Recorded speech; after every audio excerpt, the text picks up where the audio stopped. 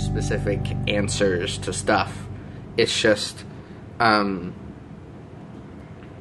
some point, I don't know, there's a bridge in between that isn't, like, communicated as well. And so, like, for example, like, their steps are, like, make a major motion picture, and then have everyone, like, world peace, and then we start. Like, there's a lot of details in between there. Right. But getting from now to there Right. is the hard part that isn't as detailed, as opposed to what's the city itself, the idea, yeah, of like the future formation itself. and They have that all figured out, and Right. it's great. Like every single little detail, but then going from now to the future is what they haven't solidified as much. Right. And so I think that's the difficulty in the conversation with the Futures Project. And so I've just lately just been calling, like, referring to it, but like going like ideal society, because that is an ideal society for me, and getting there is the hard part. And I think getting there is a much more long-winded process than making a movie and expecting everyone to agree with it. Like, it takes, like, an evolution of... You haven't convinced me yet. And I don't want to kill you. And there are people that want to kill you that you also have to convince, and that's kind of a... That's a little difficult. I mean, most people can't agree on, like, what kind of pizza to get. Yeah, and it's not so much an agreement on that, but there's also social agreements that we have that we do agree on, and we don't realize that we agree on.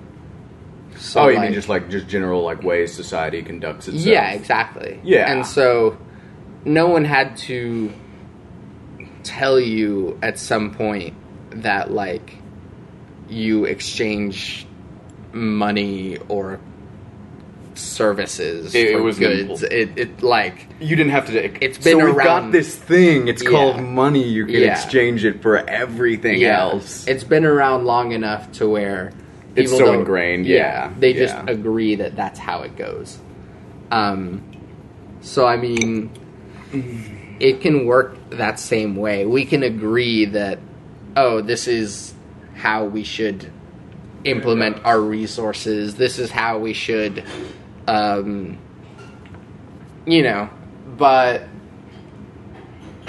the hard part is getting there. And so, for me at least, I think the largest way of getting there is education.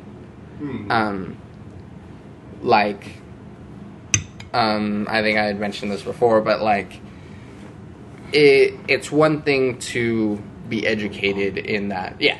We're on. Okay, okay. It's one thing to be educated in the physics or whatever.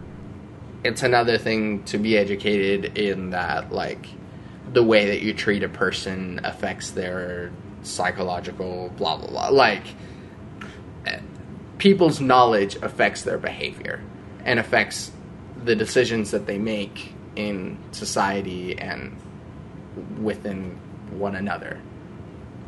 Okay. That's interesting. Okay.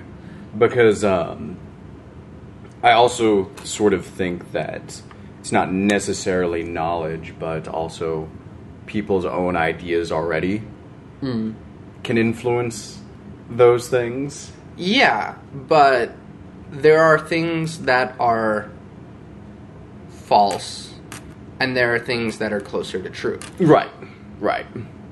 Of course, we don't know that many absolute truths, if any, but, like, we have enough knowledge to show that these things are consistently true. They're at least true for the moment. And the things that are consistently true should have much more weight in society and ideas than those that are just stupid. Yeah. Definitely. And that's what should, and that's what I mean by education. Not just like going to school, but just the things that people know and understand. It's not taught in a school in Alabama that black people are inferior, but it is a part of someone in the KKK's education per se to be like, oh yeah, white people are great. Like, and that sort of education is sort of what leads to their behavior. And so it's not just a school teaching, but it's also a cultural and social education. So you're kind of throwing knowledge under the banner of everything. Yeah. Okay. I thought you were referring to like just simply facts and, like actual like quantifiable data, not like literally what you know about the world and what you already conceive and whatnot. Okay. Yeah, but that makes more sense. But that's also quantifiable. You can either say that white people are superior because God wants it to be so, and that's a truth claim. Right. That's a claim you're making about the world that we live in that you are expecting to have effect in the real world. Right. But you can also take quantifiable data and show, oh, these are measures of white people, these are measures of Hispanic people, these are measures of Asian people, and what shows is the data says these people are good at this and this and this. Right. In this moment. And that says a lot more than just saying because God says so or whatever. Yeah. I mean, there's the provable aspect of it, which is definitely nice, or at least the arguable aspect of it. You and can't the just say like, my God says so I'm the best. And that's the problem a lot nowadays. Not so much even with, Christianity, but like the way that a lot of Islamic countries, and there are Islamic countries that aren't as like violent or suppressive or whatever, but like if the ideas say that, being gay incurs the damnation of God and his wrath or whatever, like we can show information that says otherwise. Right. Well, I don't know in terms of damnation. I don't know if anyone knows who's getting damned or who but doesn't. Like, but yeah, people, no, I get what you mean. Like, yeah. And so having a value in information, having a value of that being part of our culture, right, rather than having a outdated system of like because God says so. And so, sort of that kind of education.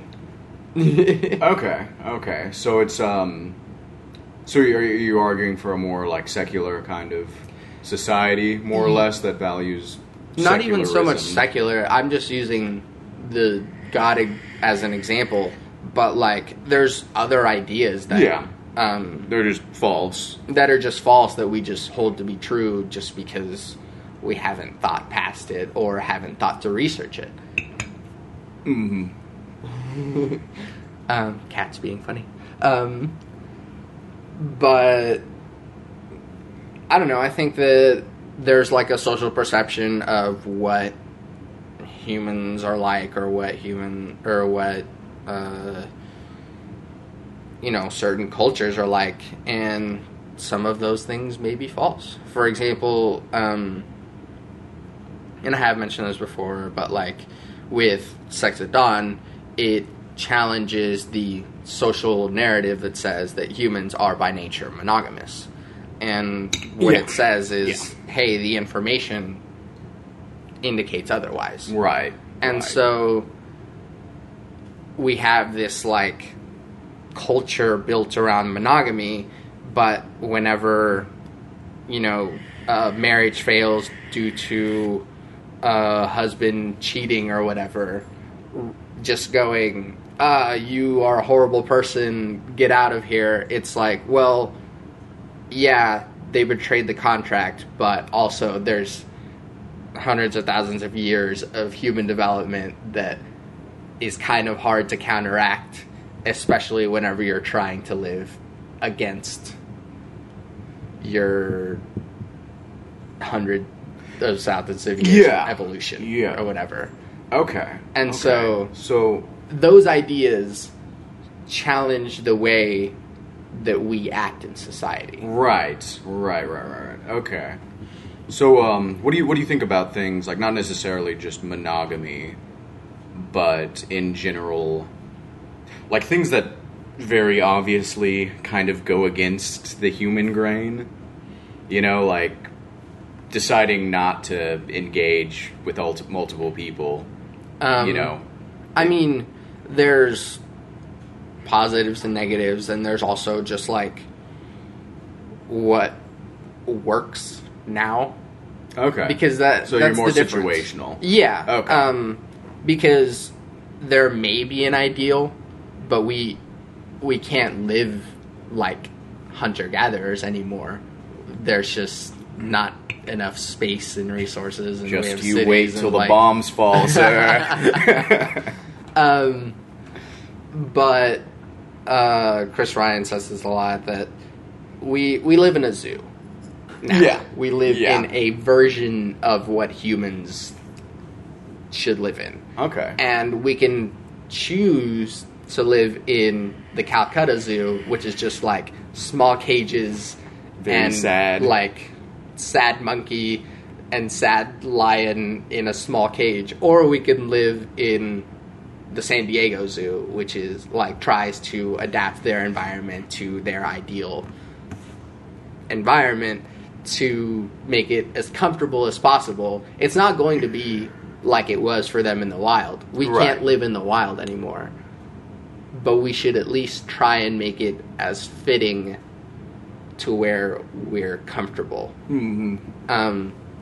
And so that applies to a lot of other things in that, you know, we can, or even social perception of like, you know, yes, we have monogamy and we have God, and then we have, I think one that we totally get into is that the idea of like patriotism is, I think it's dangerous. Okay.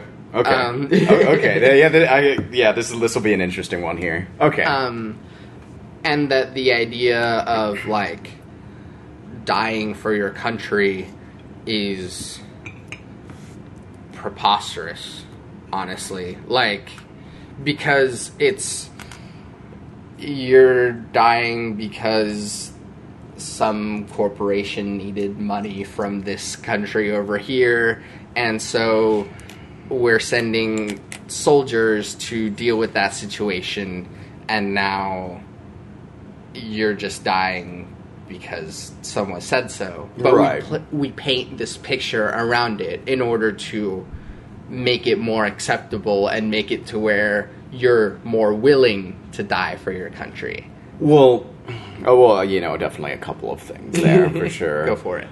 Yeah, so I think the recent, you know, if you do think it's, you know, the wars were just fought for the benefit of corporations, which I would say, you know, there's definitely some valid points to be made on that, as far as, you know, the willingness for us to go to war so these companies can make money. Sure, but I don't think that was necessarily how it was in the past. Yeah. You know, it definitely wasn't in the past why people went to war. I mean, World War II definitely was not at all a war about corporations making money and, you know, getting a benefit from directly corporations. Yeah. You know? I mean, it's always been a struggle for resources and a struggle for power. Right. Well, and I would also like to say, I mean, I definitely see what you mean, and I can see how you would boil down, you know, the end result to like power and resources. But I would also like to say I think there is a self-determination factor there, which I guess you could boil down to power on one end. But I also think people's desire for self-determination also fuels the want to, I guess, be patriotic or go to war. Yeah, but there's a want to be, a want to have self-determination, but it doesn't mean that you have to dress in a uniform and go to the front lines and be shot. That doesn't affect your self-determination. What does affect your self-determination is how you act in society. No. I mean, as a group, as a state, the desire for you to be free of another country's whims could spur that kind of patriotism. Yeah. I think that's... I didn't mean, like, as the individual, like, I will join the military so I can self-determine. Yeah. Like, yeah, that doesn't make sense, but I mean, like, from a national perspective. Yeah, yeah. What are nations, though? Very large tribes.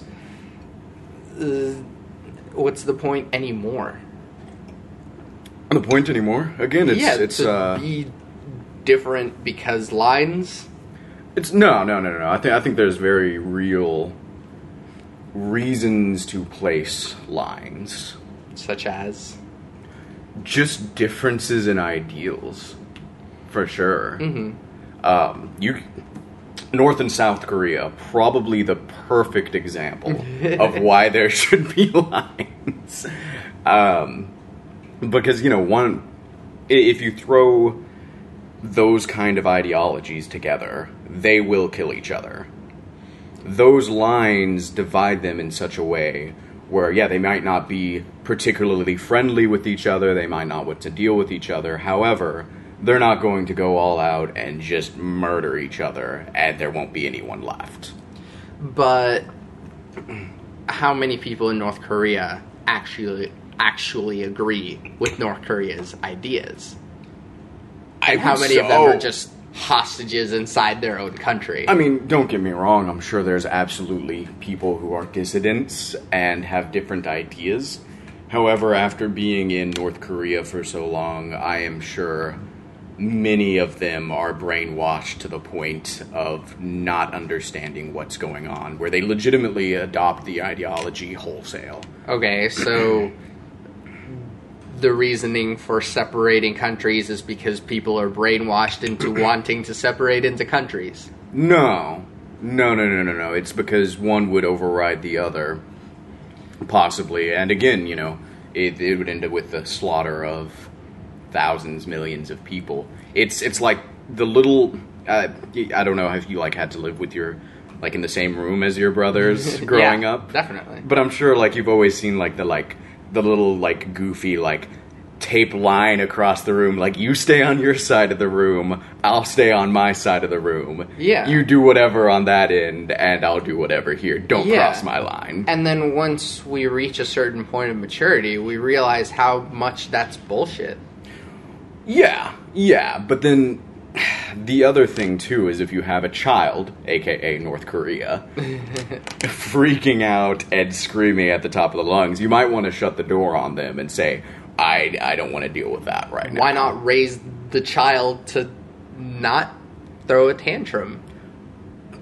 Well, in literal terms, because it would lead to the death of millions of people, and you don't necessarily want to do that. Well, yeah, but this goes back to what I'm saying about the ideas drive what we do in society. And so if we are more educated towards a more correct answer, then these ideas that are, humans just need to be subjugated by kings and leaders and No, that's just a bad idea, and we don't have any room for bad ideas. No, but I think lines definitely make sense, though. And that's the point, is you don't want that spilling over. You don't want North Korea's awfulness to spill over into South Korea at all. We don't want bad ideas. Right, so that's why we quarantine it and make sure no one messes with it ever. Because that's a whole ton of just awful. thrown into one place. Is it impossible to change people's minds? No. It's not impossible to change their minds, but I would want to make clear that stuff that's going on in North Korea, it's 1984. Like, it's the Orwellian nightmare realized. Yeah. It's legitimately, like, that bad. Which makes it ridiculously difficult to fix that. The only way that you could possibly fix that would be through their leaders, which are also insane. Yeah. And so, hopefully, at some point they'll get a rational human being at the top, and there could, at some point in time, be a more thorough and fair exchange of ideas. And they could a lot of themselves. Possibilities, and yes, it would be very difficult. But giving up and just throwing the line and just letting it be over there is childish, and I don't think so. I think it's pragmatic. Lazy. It's lazy. We had the conversation beforehand where you told me human beings are lazy, which is the root of why we do all things. Nature is not necessarily good or bad. It just is. Right. But you said we're lazy. Yes. So I think that's, pragmatism in a way is laziness, but it does have a logic to it. Mm-hmm. There is a logic to let's keep the bad ideas on that side so we don't get screwed up in the process. Yeah. Because, opening those things up, I think you have to admit that that's a very real danger that could hurt millions. It's incredibly difficult. And we've done incredibly difficult things. Yes. And we can continue to triumph over incredibly difficult things. Which, again, so if we're on this subject here, I'll bring this back to patriotism. Fun. I'll bring this all around. So, you want to do incredible things. Mm-hmm. You want to do hard things. Mm-hmm. And I think at times that requires war. It's not good. It's not anything that you want to happen, but sometimes that's absolutely what's necessary. Doing incredible things does not... Not all incredible things. Hold on. I'm not... Doing incredible things does not mean you have to unite around a country. Doing incredible things can be uniting around the idea of doing incredible things. You don't have to be united just because we're from the same place. You can be united because we share these ideas. And that goes beyond. It goes beyond. Past. There's a podcast I listen to, and they say beyond, and anytime anyone says beyond in a conversation, you have to say beyond. But yeah. And so it goes past just where you're from. Oh yeah, it goes past like your skin color. It's just we're all human beings trying to not die on this rock flying through the galaxy. Right, and we all have extremely different ways of doing that. And many of those ideas contradict and cannot coexist in any meaningful way. And some of those ideas are more right than others. Absolutely. No. We definitely agree on that. And then we as a whole should just we should value and move towards the more right idea. I am in agreement with you, but I think, again, for probably very different reasons. But yeah, no, definitely. And so the struggle there shouldn't be kill those with different ideas. It should be try and unite and work towards a whole of a greater idea. This is the collectivism, individualism thing. Yeah. Which, did you want to get into collectivism versus individualism now, or did you want to continue this tract here? But the thing is, it merges well enough. Okay. You can still share in good ideas and still be an individual. Oh yeah, absolutely. It's not like you just agree on everything and just become a big hive mind. Right. Right. But you can still agree that, hey, everyone is an equal and everyone should be able to do the same things, and I want my hair to look like this or something. Like, you can still share in good ideas but still be different people. Oh yeah, no, absolutely. I'm again, as on the individual plane of thinking, I am in agreement here. Yeah, and so that's not the form of individualism that I think is harmful. The form of individualism that could be harmful is the form that values the individual much more so to where it hurts everyone else and then themselves. Okay, so I'm going to need some clarification before. I guess in your terms, what would define that kind of harmful action? So I can speak accurately over your point, because I could be completely wrong. Thinking of an example, I guess that could apply nowadays is that bank executives making decisions and then screwing over the rest of the banks and then ending up with more money on their side, and the rest of the 99% ends up with their houses foreclosed. And then, they valued the individual much more so than the collective. Yeah. Okay. And I think this probably has one of the fundamental differences that we see things as is I do believe that those sort of crises also very much so ride on the back of government bailing them out.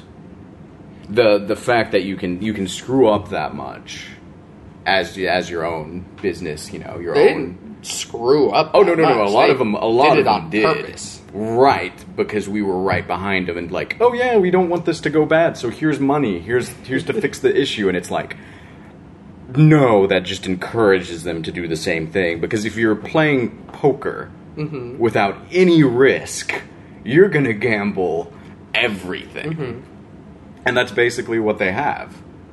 They have no risk to themselves because we allow it. Yeah. Because we allow it. Because as a society we say, yes, let's bail all of these guys who have just totally screwed us over.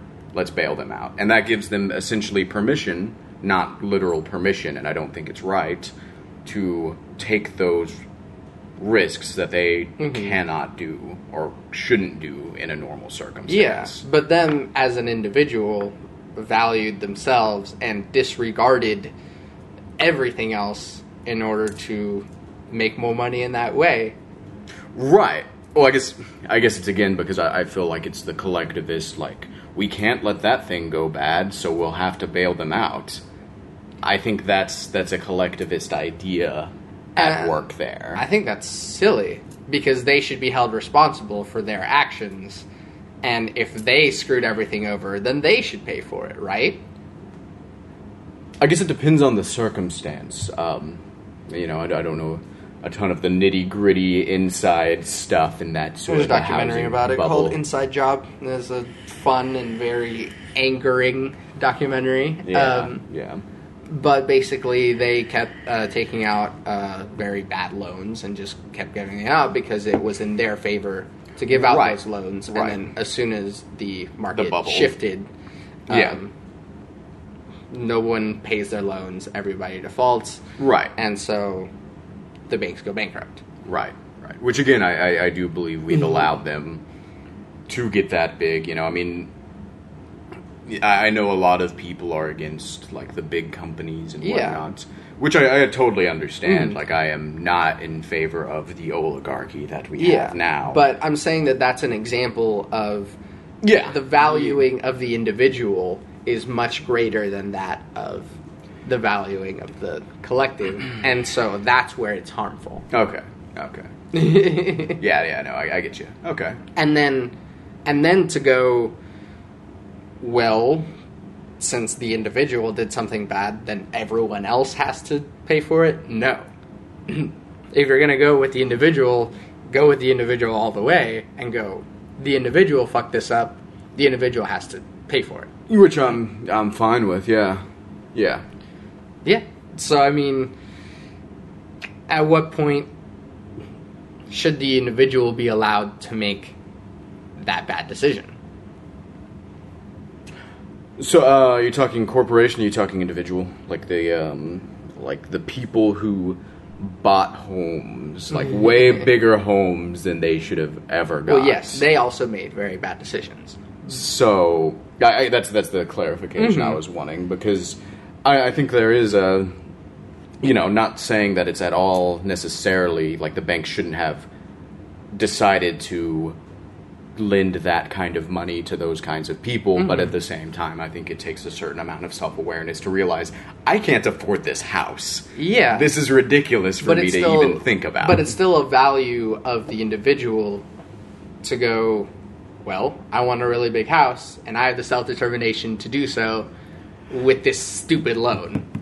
Yeah, no. So because I think the big thing there would be, I guess the selfishness part that we kind of perceive maybe a bit differently. It's not in your self-interest to screw something up that you can't afford.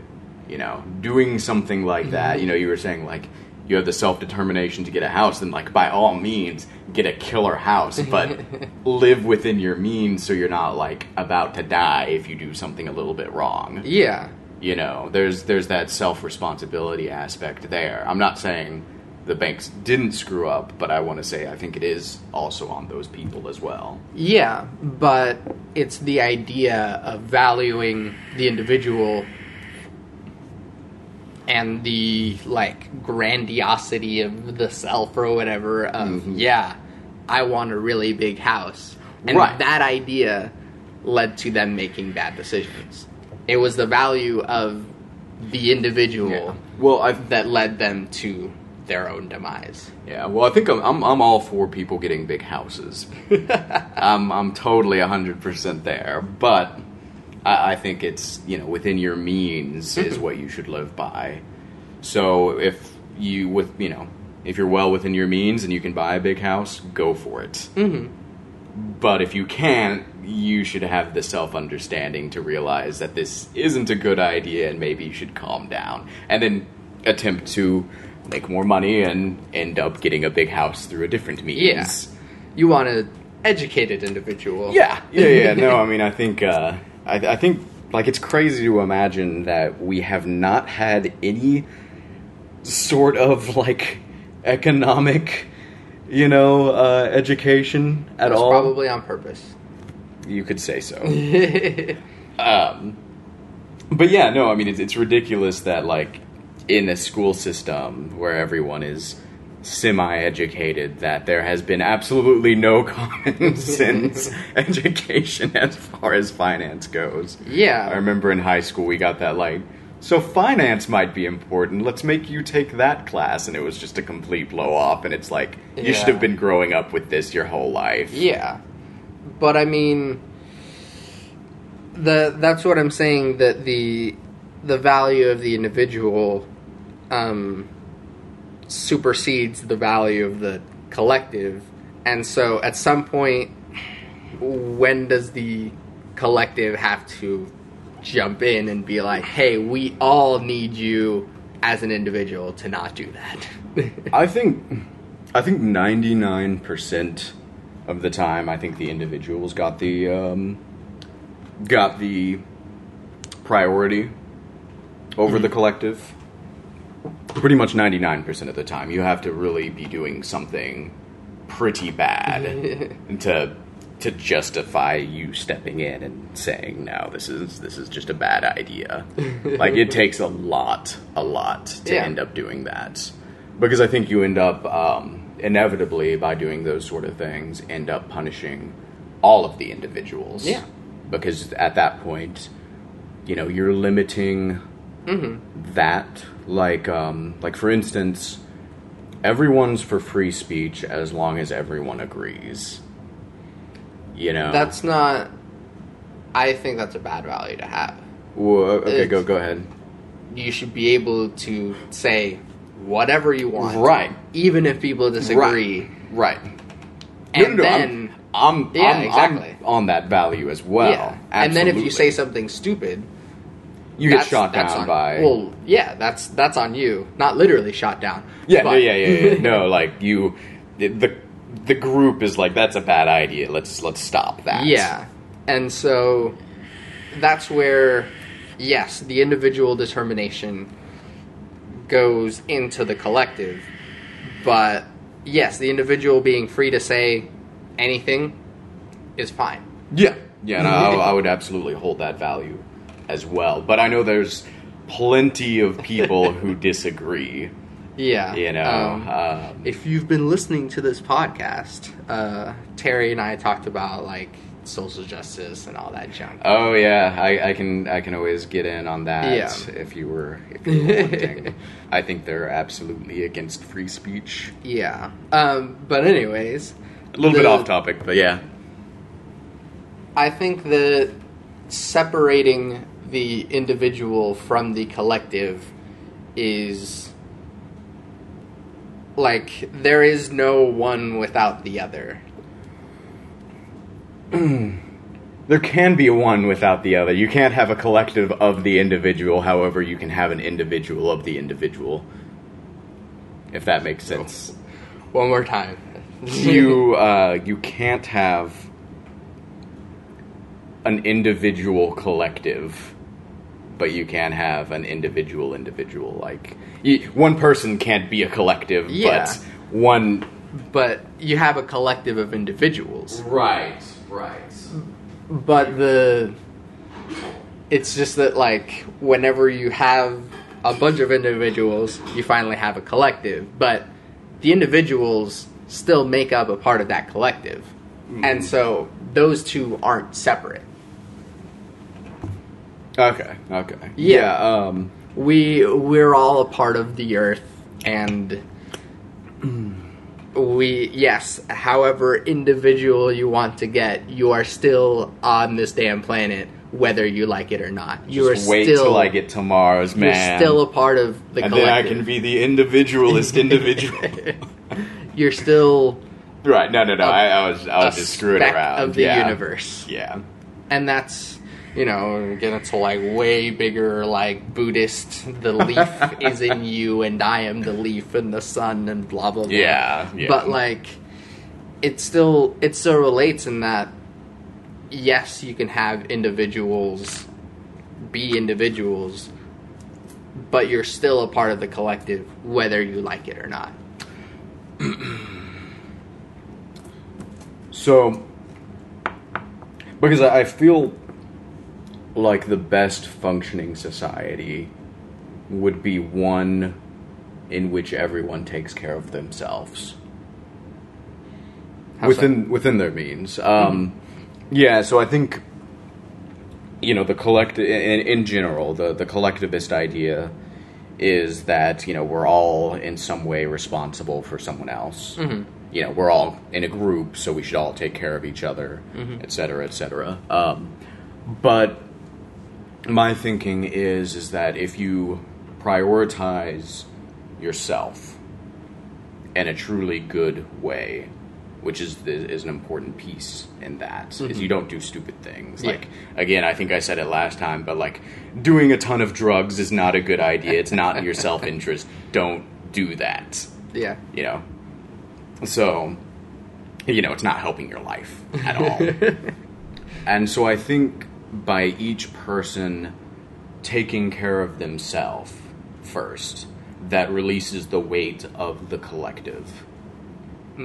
So if I worry about what it takes for me to get food, then you don't have to worry if I'm fed or not. Yeah. Because I'm taking care of it on my own. Like, I have decided and I have chosen to take care of myself in that way. Yeah. You don't have to think about me dying in the street somewhere now. Because I was just like, I'm not going to eat today. You know? And I think the general attitude of that, of taking care of yourself in that way, is very good. It releases that weight. You don't have to worry about that anymore, and people can stick to themselves more without sacrificing. Sure.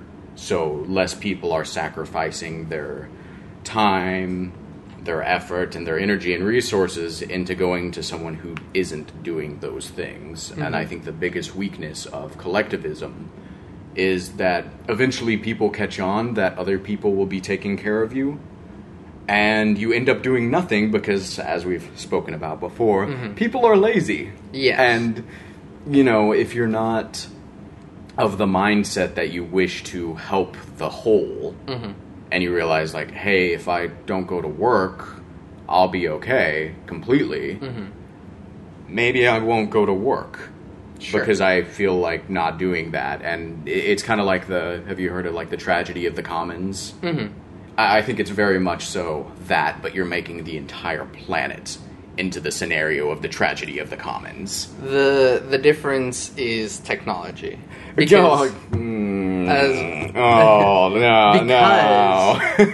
because it essentially goes into, like, capitalism and, like, communism. And so the problem that communism had is that the people would work for the people, and then as soon as the people realized that other people were working for them, they just decided not to work, and then nobody worked. Right. That's exactly what you're saying. Not to interrupt you there, but just kind of a side note story. I had a professor, and she was teaching in Germany for a while, and it was after Germany ended up becoming one Germany. Yeah. And there was an East German who was working, and he painted houses under communist rule. Like, his whole thing was, I just paint houses. Yeah. And he was mad that he had to work a full day because he would just go somewhere, paint a house for like 4 hours, and then just go home. It's just kind of crazy. He was like, what do you mean? Like, I've got to stay here all 8 hours? Like, that's insane. Yeah. You know, and it's just a total, like, difference of ideology and just completely different way of thinking. But yeah. But it's also a dissonance in the value, because Marx himself valued work more than anything else, and it's the work that, like, and so if the ideas would have transferred accurately, then it would have been, oh, I'm glad to work 8 hours because it's the work that runs the machine or whatever, you know? Right, but I think and that's what I think the difference between individualism versus collectivism kind of really shows its teeth is, there's not that immediate payoff. I mean, people are smart, you know, first off, but there's only so much that they're willing to just give to whoever out of the charity of their heart. You know, I think that for the most part, you know, it's hard to connect for an individual within a collective that you stamping sheet metal all day long is really helping your nation out and making it a wonderful place to live. You know, like, I guess communism, I don't want to pull, like, on paper communism, but, like, in a metaphorical ideal communist nation, everyone could work and improve the society around them through mutual labor. And if every piece of machine is doing what it should. Right, you know, and that's the idea is, like, everyone's got a, you know, not a half-painted house, but a full-painted house in whatever color they wish, and, you know, everyone's got this great stuff because the guy in the sheet metal factory is doing his work. Yes, and you're right. Every piece... Right. If you are expecting people to do it, every piece is not going to do what it should. And I think the rate of failure is much higher in collectivist societies than in individualist societies. So, like, that whole, I've got to work to do these sort of things. I'd have to check the statistics on that, especially regarding, like, Scandinavian, like, more socialized countries and seeing how... Yeah. What's the... And another... I think this is more an issue with... because I know your ideology isn't necessarily what you'd call socialist. Mm-hmm. You're more just collectivist, and socialism is under the collectivist ideology banner. It's just a different flavor of it, so I understand you there. But there are... I think there's like a state-run car factory in France. It starts with like an R. I'm terrible with it. They make awful cars. Just terrible cars. It exists because the state perpetuates it. Mm-hmm. They make awful cars. Mm-hmm. No one buys the cars. No one wants the cars. If you look at the lot for the cars, not one of them is from the factory that they work in. And like half the time people are just like sitting in the lunchroom doing nothing. Yeah. And that's because they're forced to do so. That's why the cars suck. What do you mean Well, like, I mean, if they had a reason to want to make good cars, then they would do so. Right. But they're forced to make cars, and so they're like, fuck. Well, no one's forced. Shitty car. No one's forcing them to do anything. State run. It's a state run, but everyone could leave the factory and find other private employment. I mean, no one has to work at USPS. People choose to do so because it's a job and they want money. Yeah. But there's no motivation for them to make a good car because it's a job to them. It's just, I'll show up. There's no motivation for me to make the best car out there. So I'll just show up and shoot the shit for a while. Yeah. So, sorry for cursing. I don't know if you care or not. I've already done okay, I didn't notice. But, I think that's kind of the difference is there's not that direct correlation between I am doing something good for the whole. It's hard to motivate yourself in that system, whereas I think in a individualist society... If it directly benefits you, if I work harder, I get more benefit. Yeah. Therefore, I'm motivated to make a better product, work harder, and put out more. And society benefits as a whole because you get more stuff. And stuff is nice. I find that to be a change in values. Because, yes, right now we value, like, oh, I do a thing and I get a thing. Like, immediate... Yeah. But there are people who value, like, oh, I'm just doing this thing, and I know that it's helping everyone else, and that's why I enjoy doing it. And those people just value helping everything else, regardless of whether it comes back to them at all or not. They just like the idea of it, and they value it that much. Right. And that's a good thing, because you get a good person doing a good thing. Well, I have no arguments against good people doing good things. Like, cool, do that. But I think it's unreasonable to imagine that everyone would be on board with that. I think, I know people dislike the idea of, like, appealing to the lowest common denominator. But I think it does motivate the most people to work in their self-interest. Like, if you know that you will see a check at the end of the week, and based on your performance, if you sell the most cars or, whatever, what have you, you will get a bigger check. That will motivate people more than, like, this abstract of idea of, like, I'm going to do good work today because I wish to do better. Yeah, Is that not already the idea behind religion? Yeah, no. I'm saying people are really bad at their religion. Well, is what I'm saying. Yeah, but a lot of people follow a religion. And so, like, it's not like you are incapable of getting people to believe in an abstract idea. Right, but at the... like, for instance, I'm not saying, like, every, like, mission trip is, like, not effective in any sort of way. But I know a lot of mission trips are, like, so we're going to go to some third world country for a while, and we're going to do all these great things.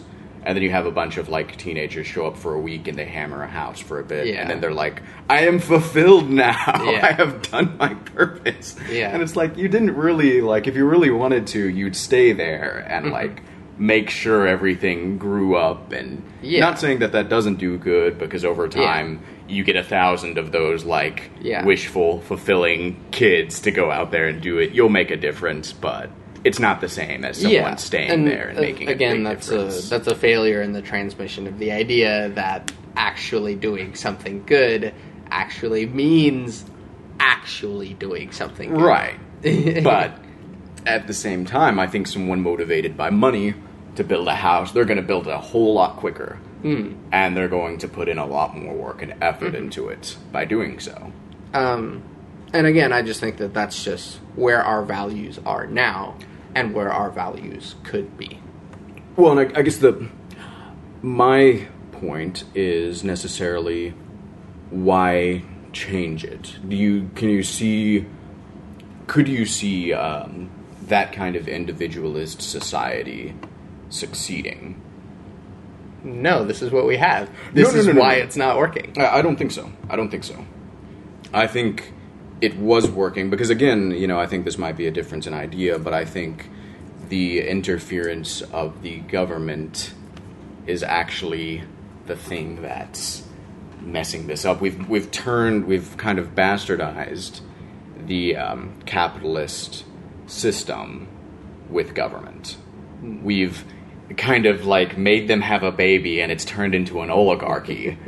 A lot of these things that people are doing and a lot of the things that are bad are a result of them being able to influence law, which gives them a lot more power than if it was almost kind of like a separation of like church and state, but more of a separation of economy versus government. Sure, but if the person seeking money wants to pollute, right? No. That's where the government steps in. Right. And that's fine. That's not necessarily. But that is the government influencing the economy. Not in a. I think there's a distinction to be made in a direct fashion versus there's a looseness to be had there, like. And you could argue that that's the collective group, you're killing people because you're throwing terrible things into the water. You shouldn't do that because it directly harms someone else.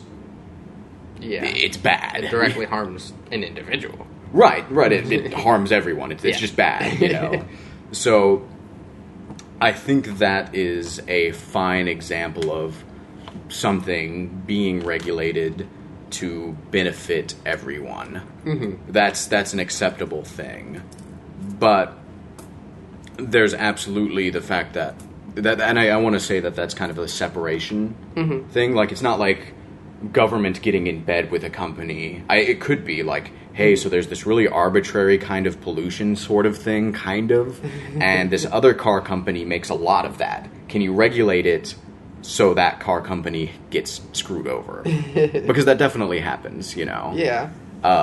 And that's the kind of thing that ends up, I think, messing with the economy and messing with kind of everyone in general. You can't necessarily have that individualist thing when you have the weight of government behind your corporation. That's when you start getting in trouble. But then is there a way to have that balance out to where the economy is not influenced by the government, but the economy also has to, or the government also has to protect the individual and the collective from the economic things that could cause harm to everyone? I don't think that necessarily the government is responsible for the economy inherently. No. I don't think it's necessarily its obligation to make sure the wheels are running smooth. I don't think it's necessarily the greaser of the gears. I think its essential role is to basically make sure that people are not hurting other people directly or through their actions, like if a company pollutes a lot and people start getting cancers and all that. Yeah. That's a very bad thing, and that should be stopped. Mm-hmm. I'm not arguing that at all.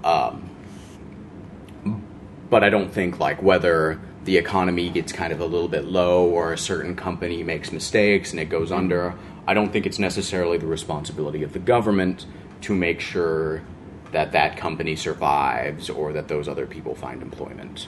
Sure, but then at what point does a corporation get too big and then just has a monopoly on everything? Is the government responsible for that too? Or just let it go? I don't think... The way that I've heard it phrased is if there really was a total monopoly over something, like if there was truly a complete monopoly, again, without the influence of government interfering and basically being in bed with the company, that monopoly would be so good that you wouldn't be complaining about it at all. Yes. I think there's the perception... And then they can do whatever they want. No. There's still the pollution laws. There's still the things. I know, but let's say Apple just owns the monopoly on cell phones, right? Which they basically do. No, not at all. Not at all. Yeah, you have an Android, but no. Actually, no. The rest of the world actually uses Android. It's only the U.S. that value. It's the posh. Regardless of my. Not to break down, yes. But let's just say that Apple has the monopoly on cell phones. And so then just basically everyone buys an Apple phone. Yes, everyone has an iPhone. And then Apple decides, all right, due to blah, blah, blah, your internet speed is now half. I don't think they would do that. And there's a very good reason why. Is because there are other people who also have money, who are also invested in getting themselves and their companies more money, that as soon as they're like, well, we're putting your internet speed at half, as soon as that happens, well, Google's going to show up, or what have you, and they're going to say, you know what, I see an opportunity here, because they have weakened themselves to that point. Yeah, but I'm going to make a product that is better and break their monopoly. Yeah, but if it's a truly, like, giant monopoly, Google doesn't have the resources because nobody else makes cell phones. Nobody. Because there's no point Apple makes cell phones. Right, but you understand that kind of was a thing for a long time with Apple. Like, legitimately speaking, they were the first, there was BlackBerry, sure, but that was more like a personal, like the PA computers. Yeah. It was more of a PA computer. It was kind of smart, but it didn't have that smartphone concept that we have now. Apple was the first to create the true smartphone, and Android came along, and everyone's like, "What?" I remember thinking, like, who would want an Android phone? Yeah. Like, this thing's got to be garbage. And now I have an Android phone, and I would use it all the time. And they broke that. Yes. They weren't forced into making but a it cell wasn't phone. A true monopoly in the hypothetical situation that I'm presenting here, in that other people made cell phones. And so, yes, you had, like, Apple this high in the bar graph, and everyone else was a little bit lower in the bar graph, but, like, in the monopoly that I'm saying, like, of the bar graph of people that make cell phones, it's Apple. And so, for anyone else to just go, ooh, here's my chance, they'd have to build up and make, like, they don't know how to make cell phones. Okay, here's my few arguments here on this one. One, there's a lot more rich people than just Apple. Steve Jobs is not the only millionaire. I guess he might have been a billionaire. I'm not aware of that or not. But, there's companies such as Microsoft, such as Google. There's other companies out there, and even companies that have nothing to do with cell phones, that have plenty of money to launch a competitive product against Apple as soon as they start screwing over their customer base. So they are able to step in at that point. It was Android's Google.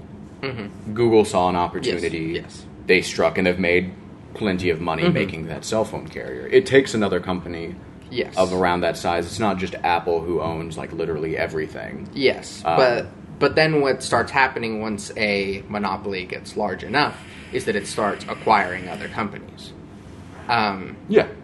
And so then, once the company starts acquiring all other companies, then there are no other competitors because they've just acquired Don't sell anyone out. That... I mean, and that doesn't take into account innovation. One of the... I've kind of been getting into objectivist thought a little bit more, and I'm definitely going to have to read Atlas Shrugged for sure. It's long, but I'll try it. I'll probably just hate myself for like 3 months and then just be done with it. But okay, one of the examples that I've heard is so there's Rockefeller. He had the supposed monopoly on oil products. Anything involving gas was pretty much Rockefeller. Yeah, and so. Kerosene lamps were a huge thing. Everyone had kerosene lamps. Everyone used Rockefeller kerosene. So, what no one would ever take into account is that some random dude in a laboratory is about to smash every kerosene lamp product out there, and that was Thomas Edison inventing the light bulb. Yeah, out of nowhere, this guy just pops up and just. Nope, kerosene's gone pretty much overnight. Yeah. That doesn't take into account innovation and the fact that monopolies are inevitably impossible to maintain due to the march of progress and innovation. But it still allows this giant company, and yes, even whenever innovation happens, this just massive monopoly can just acquire the new innovation, take it for themselves, gain all the profits from it, and then they just... But Rockefeller didn't. It all. He didn't start getting into light bulbs or anything like that. His money was in oil. It. Maybe. And why would you necessarily, if you have that kind of product, why would you do something like that? Like, for instance, again, if you want to go back to Apple at one point wasn't the giant corporation we know and love. It was, I say that sarcastically sometimes. It was a tiny company with a few employees that absolutely changed the game. Yeah. IBM, I don't know what other stuff. There was plenty of other computer companies, but IBM was the monster in the room. And Apple went in and smashed it. Yeah, but IBM wasn't with innovation. As large as this hypothetical monster that I'm proposing. Well, and I'm saying I don't know if necessarily that monster has ever or will ever exist. I think we allow companies to have more sway over us by letting them get in bed with government now, is what I'm saying. Yeah. The fact that they can push legislation through in ways that they couldn't beforehand is a very bad thing, and that's what I'm against. Try looking up how many of these major companies are actually under the umbrella of a larger corporation. Oh yeah, no. There's plenty. Yeah. Because there's basically like 4 or something. Like, and I don't know the specifics because they're like so obscure, but they own everything. You talking like okay, like Dove soap is underneath Heckler and Gamble or whatever those. Yeah, Procter and Gamble. But like Monsanto owns just like this giant umbrella. It's a conglomerate. Of products. Yeah. Would you realize that would be a lot more visible to the public if the monopoly laws weren't there? Like, you would see that it's all under this company, and it wouldn't be this weird like feeder system of we'll invest in this company, and it's kind of like behind closed doors. That would be much more in the open. Yeah, but even still, once they sort of own all of that, any form of innovation that comes up, they can acquire it. Again, not necessarily. There are plenty of rich people. You're counting on the people not selling out. You're counting on blah blah blah. And no, and it's true. So there are absolutely companies out there that exist that are not under the corporate umbrella and that are fairly large. That absolutely exists. Mm-hmm. And they can survive if they wish, or they can sell their company at a price that they want. Yeah. That's fine. Mm-hmm. I don't see the issue with somebody saying, like, yeah, I just want to make money. Here's my company. Yeah, but that's the motivation in our society. Money. Yeah, which I'm absolutely okay with. Which just leads to the innovation would be sought out for money, giant corporation buys the innovation for money, mm-hmm. giant monopoly. But again, that's the motivation. You have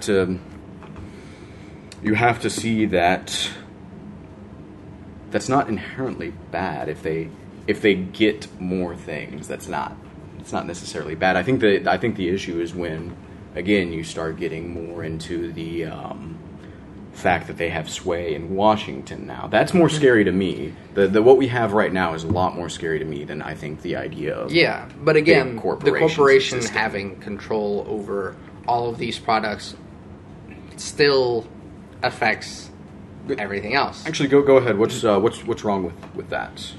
The corporation just going, hey, let's just cut your internet speed in half, or hey, we've been reading all your texts or whatever because we just have them all. You're acting like Google doesn't do that already right now. But that's exactly it. Like, they are a monarch that just has the power to do whatever they want because people have their product. And then they don't have a choice because they're the ones that control that product. Yeah, but you can, and again, you can come back with a higher quality product, and not if it's high enough quality and you don't want to be acquired. Yeah, no, that exists. I'm telling you that the motivation is money here. Yeah. And if you're acquired, you're making so much more money than struggling so hard to fight this 10-ton gorilla. But what if you can break that 10-ton gorilla? What if your innovation is so good, you can break the gorilla? If it's there and the company didn't acquire it first. Yeah, and I'm telling you that happens plenty of times. That's what's led the general innovation of modern society. Is that need to compete and that need to consistently innovate. I think that's kind of the whole idea there. Yeah. Okay, one more thing. We had mentioned that Marxism and the expecting people to be that part of the well-oiled machine.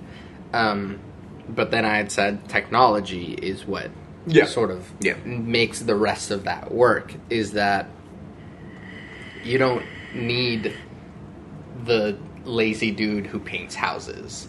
You need a robot that paints houses.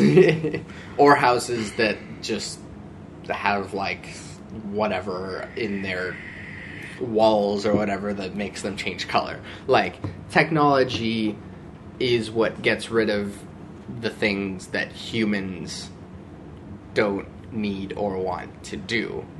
I think that's wishful thinking, to be quite honest with you. I'm not saying that we can't, reduce those sorts of labors, or that, there will, be technology to fix, just kind of crap jobs. Mm-hmm. It's already there.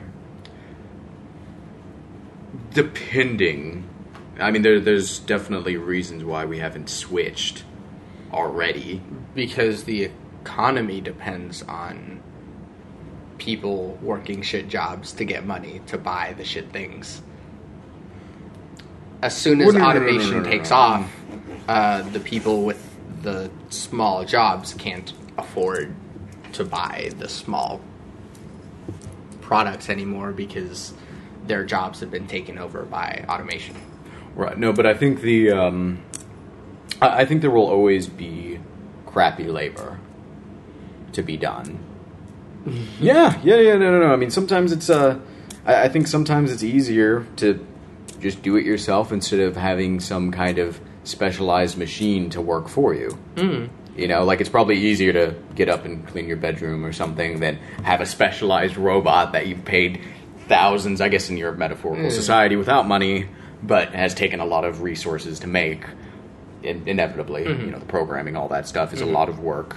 It would be easier to do that than to have a specialized robot. I think that's absolutely true. You know, you still, you know, throughout history, things that have made things easier for people have always spawned more jobs that require you to do more things. So, like, for instance, you don't have to throw your human waste into the street or, you know, bury it somewhere or do something crazy. You know, plumbing has made it infinitely easier to maintain your lifestyle, and it's made your life so much easier, but you got plumbers now.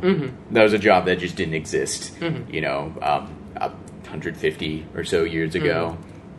And that came about because we innovated and we changed things. And we now have this tech where you can do that, but you also require more people to do those sort of things. Yes. And that's pretty much true regardless, you know. Computers make a million things so much easier to do. You know, you can cut back on having like 1 billion accountants that are versed in all of these things, but you still need the programmers that understand. You still need tons of people to do that. So yes, the workforce changes. The workforce evolves to work on much larger problems. So you don't have just a dude or an accountant that just crunches numbers because you're too stupid to crunch numbers yourself. You just have your computer. But then you have now a programmer who is capable of making innovative technology. Yeah. And that is a much better job to have than being a freaking accountant. Not necessarily. I mean, some people genuinely enjoy accounting. Somehow. I don't understand these people, for the record, but they don't have to be a programmer. Like, shitty example anyways. But No, you're fine, yeah. It's that the technology allows us to move on to bigger and better things. I don't have to be a cashier if people can do self-checkout. Right. I think the general consensus, though, is everyone hates self-checkout. That's because they want to interact with a human being. Well, sure, but have you been to Japan and their automated stuff? I would say that's because of the lack of young people. to be quite honest with you, I mean, you have an older populace that's aging, and you don't necessarily have the people to fill those jobs. It's a requirement that they automate because there are literally not enough young people. And the society adapts and are totally fine and almost better because the machine can take your order correctly. Right.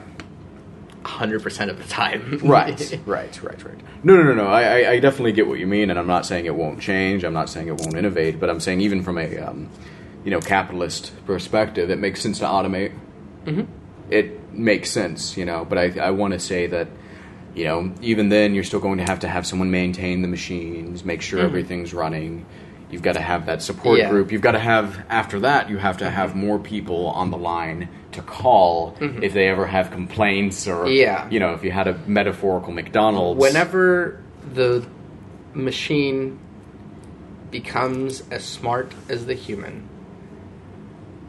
Then the humans won't need other humans to do shitty things. Here's the... and I guess this is going back to kind of why I brought up, again, we're not necessarily speaking of the Venus Project, but your ideal society. Yeah. But kind of one of the points that I was thinking I might bring up is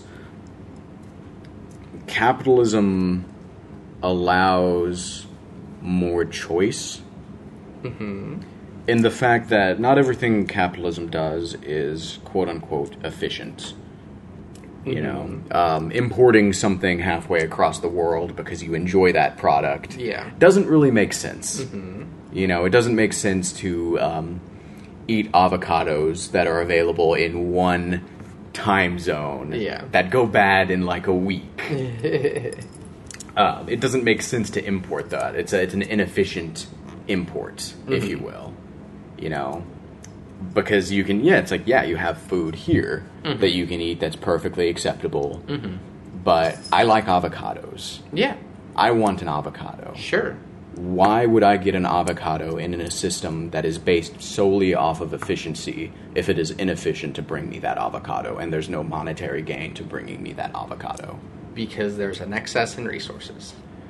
See, I don't see that as a real motivation, though, because if you're basing things off of, one, the environment, and two, off of the efficiency of the whole, you know, making sure everyone has just what they need and what they somewhat desire, not necessarily exactly everything they want. It doesn't make much sense to me to bring in a product that goes bad within a week on a ship that uses a ton of resources to get, unless somebody is paying for it. In the same reason that a lot of people in this society with their excess of money go, because I can. Yeah, no. It's the same thing in a society that has an excess of resources to go, because we can. Because we have the resources available to do so. I don't think that happens, though. I don't think in a system that is totally efficient that you would get that kind of choice, because it doesn't make sense to have, let's say, 5... I know I'm using car companies quite a bit here, but it doesn't make sense to have 5 car companies. It doesn't make sense to have that choice if you can have a centralized location, which just makes all of the cars. No, you can just design your own car. They make a functioning thing, and also transportation and owning a car is preposterous in a technologically advanced society. Okay. No, again, I like my freedom and I like my choice. I like to be able to drive somewhere anytime that I want. Whenever I want. Yeah, I can. And you can in this society, too. No, I gotta wait for the train. You don't have to wait. Like, you underestimate how fucking good technology is. I don't think so. But I think the individual serving the individual allows more choice and more flexibility than that. There's no reason to have a there's like Starbucks versus your local coffee place, you know. Why not just have the coffee that you want and make the way that you want? Why make multiple coffee if it's more efficient to simply make universal victory coffee? You are assuming that you're assuming that because stuff becomes 100% efficient, that the individual goes away. And that is not what I'm saying. But, well, I guess what I'm saying is capitalism allows for this kind of myriad of products that I know could not be possible under this collectivist system. You can have a myriad of products because the resources are available. There's not an infinite amount of resources, though. There's not an infinite amount of resources here, and we still do it. Right, because it's the spirit of competition and wishing to make a name for yourself or make money, etc., etc. Like there wouldn't be a Starbucks. My thought would be there wouldn't be a Starbucks at every corner. You would just go to the grocery store to purchase, or not purchase, but I guess, I don't know, do you have resource coin or something? You can, like... Surely there's a limit on... Surely there's a limit on what you can get. Well, I mean...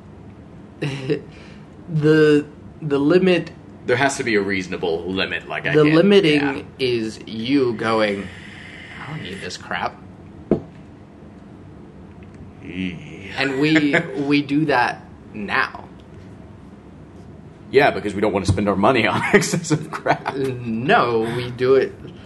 Even super rich people go, I don't need that crap. And that's because their values are in a place where they realize that they don't need it, regardless of if they have the abundance of resources to acquire that.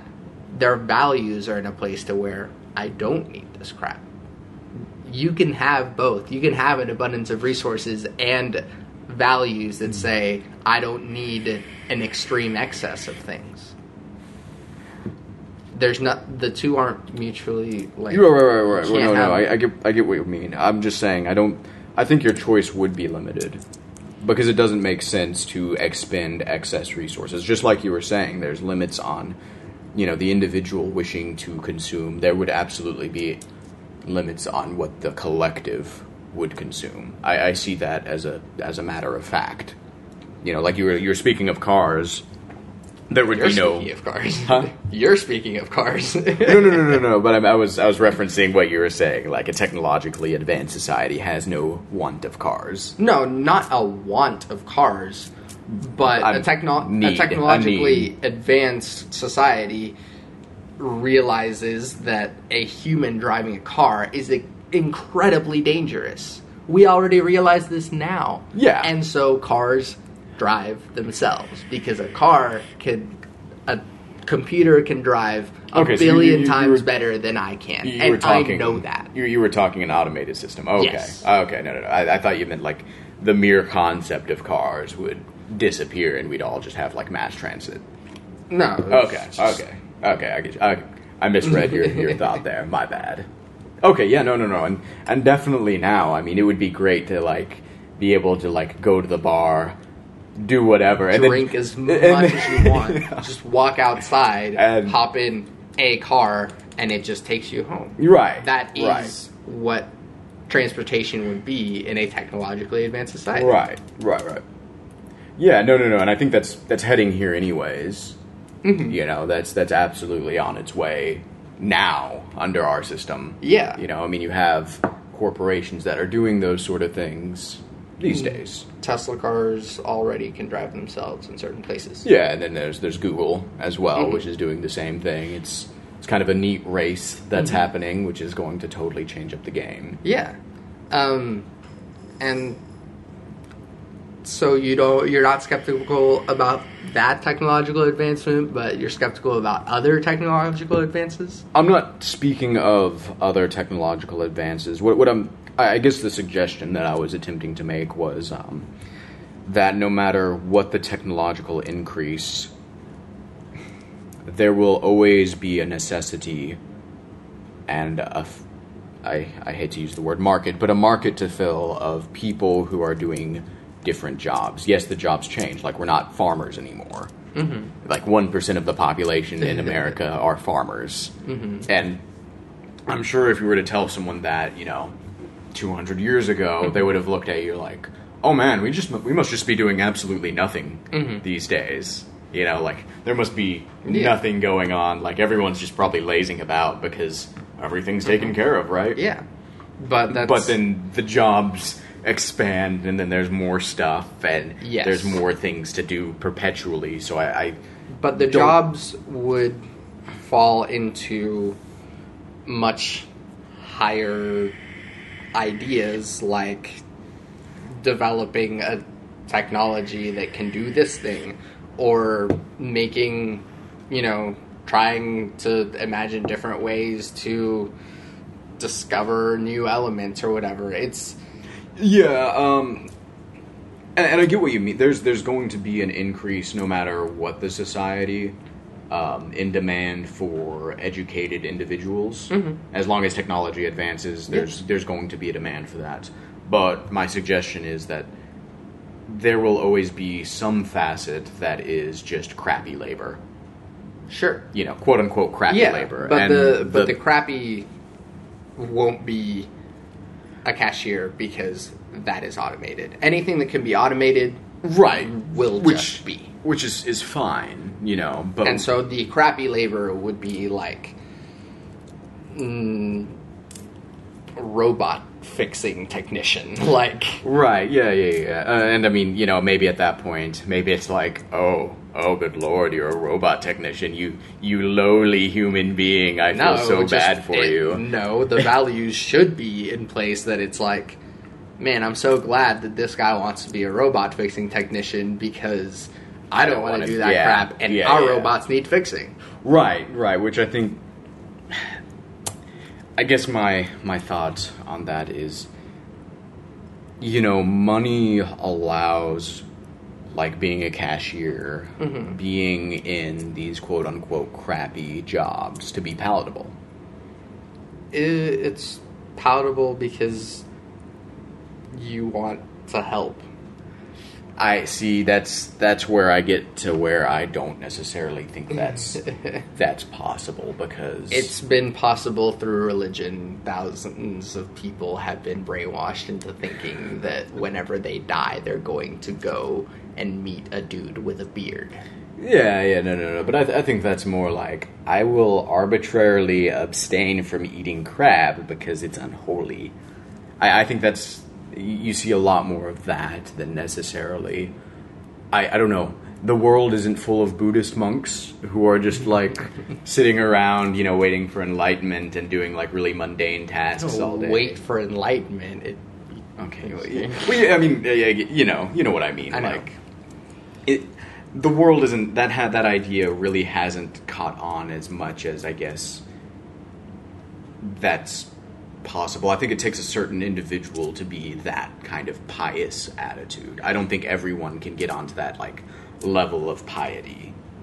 If you want to kind of equate, like, the labor of crap jobs with kind of its own sort of enlightenment philosophy. But even still, not everyone would be a robot fixing technician. Yeah, no. Because there would be people who are like, right. I don't want to do that. I want to go to space. Like, just imagining the robot technicians being basically monks. Like, it's just like... Yes. Or they just feel like, I'm not really smart enough to, like, calculate the trajectory of going from here to one of Jupiter's moons. I'm just smart enough to fix a robot, which is quite a lot of... Yeah, no. But why do anything, I guess, in that society? If, other than the piety of work and the desire for the greater... Piety of work, but like... The betterment of the whole. Other than the motivation to the betterment of the whole, why ever do anything in that society? It's because stuff can be so much better, and that's cool. Yeah, no, I mean, I'm not... Or why does a scientist want to discover new things? Is it because it'll help the world, or is it because I don't know about things, so I want to find out? Right. There's always the desire to explore and the want to see new things, but I think... It would allow us to explore much more so. But I don't think necessarily everyone's built to be a scientist. Not everyone's built to do things for the sake of doing things. There are plenty of people. Then those people would be musicians or whatever. I don't know. I mean, other arts, obviously. I see quite a few people that would just sit around and play video games all day or do nothing at all. And that's not valued, and that is looked down upon. But now, and it would be looked down upon. Right, but there's the real world consequence now of pulling that kind of lifestyle. Like, if you don't do anything, you don't have any money, you can't advance yourself at all. There's nothing nagging. I mean, there's always something nagging at the back of your mind that you aren't moving, you aren't bettering yourself. You don't have things because you haven't worked. You can't buy the things that you want, the things that you like, because there's no work that you've put in. There's no achievement, I guess. There's no... Well, the search for achievement is still there. No. But I'm saying there's nothing to get them up in the morning, I guess is what I'm saying. If everything is taken care is taken for you, why do anything? Because I know there's absolutely people who think that way. And you saw that under collectivists in the past. It's again the tragedy of the commons. Someone is taking too much and not putting enough in. It's a desire to achieve. You know, this is a bit off topic, but do you know early New England culture was actually very collectivist? Yeah, it was extremely... continue. Yeah, no, it was extremely collectivist because it's... and it stemmed from, the Christian ideals of the time. You help your fellow man and you all as a group pull together and better the community. And that worked until it didn't. Why didn't it? Well, because people realized I don't have to do anything. I can just sit around. I don't want to work in the fields, so I'm not going to work in the fields if food is always there. And I will sit around and do nothing. Okay. Or less than, the very bare minimum amount of work. Sure. To make it. And that's a very inefficient system that causes issues when you have that kind of lack of motivation. And then later on, the ideology changed to more of an individualist approach. Like, if you want to eat, you're going to have to work. If you want to make, your life better, if you want to enjoy the goods, the fruits of other people's labor, you have to work. Sure. You have to put in a certain amount to gain a certain amount. Sure. And I think that's kind of the beauty of money, is you have that system there. And there's lots of downsides. No, and I think that's more of the system that we have now. I don't think that's an inherent vice of money. I think, when people say like something like, the root of all evil is money, it's like, no, money is simply a resource used by man. And the root of all evil is man, and he just happens to be using money to do bad things that they already wish to be. I would just rather live in a better world where people aren't killing each other for money. Yep. Rather than, like... Right, no. And I think, not to interrupt your thought there, but, I think a lot of, on our off-mic conversation there, I think a lot of the issue that we had discussing was... What you're suggesting is, in theory, perfect, quote unquote. Like, no. It's a system that would lead to, that zero point of quote unquote perfection that's impossible and intangible. And it's really hard to say I want peace. I want the world to be a better place. I want things to go well for humanity. I want all of those things too. I just don't see it working in your sort of setting. I don't see people pulling together like that. I think people are short-sighted and self-interested more than they are long-sighted and interested in the betterment of the whole. So I think it's beneficial and worthwhile to work with people's inherent flaws. I would rather work with their inherent flaws to cause the betterment of the whole than to hope for their inherent virtue to cause the betterment of the whole. If that makes sense. There is information that states otherwise, and that view of human nature is not as accurate as you might think. Go ahead. Well, I can't quite go ahead. Okay. No, you're good. Yeah, but there's information that says otherwise, that humans are a little bit more than that selfish kind. I'm not suggesting that people are all inherently just awful, terrible things in any sort of way. Yeah. But just because we can't achieve perfection doesn't mean that we shouldn't strive towards it. Oh, yeah, no. I'm not suggesting that as either. That just because, this society is really, really hard to achieve and perfection is impossible, so just don't go for it. No. Okay.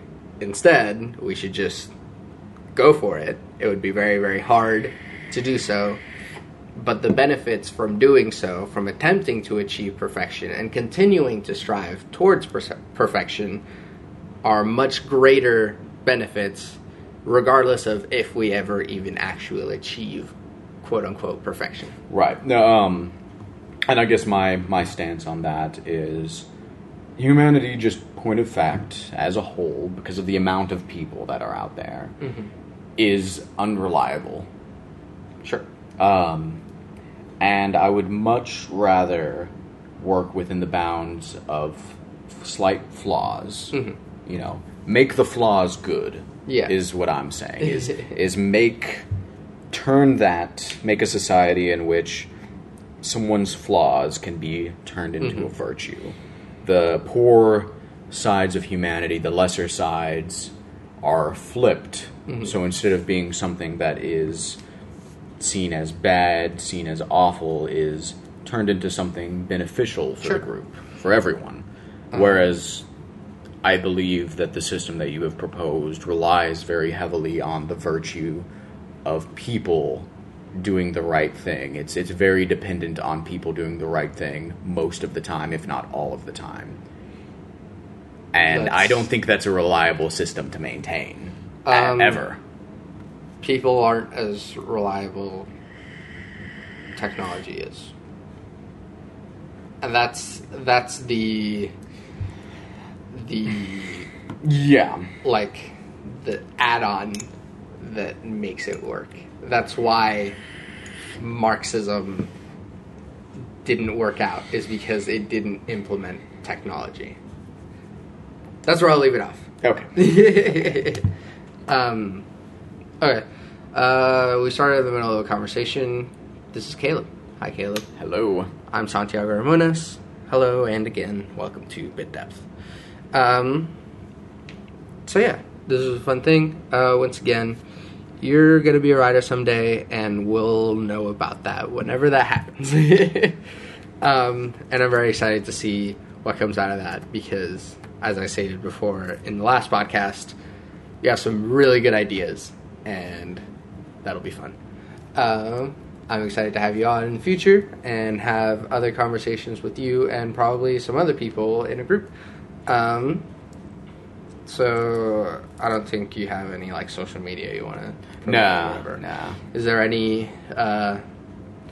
quick advice that you're like, hey, everyone should do this or something? Yeah. I think everyone should take care of themselves first and foremost. Cool. And then, yeah, so thank you for listening. Love never fails. It's going to be okay. I might be wrong.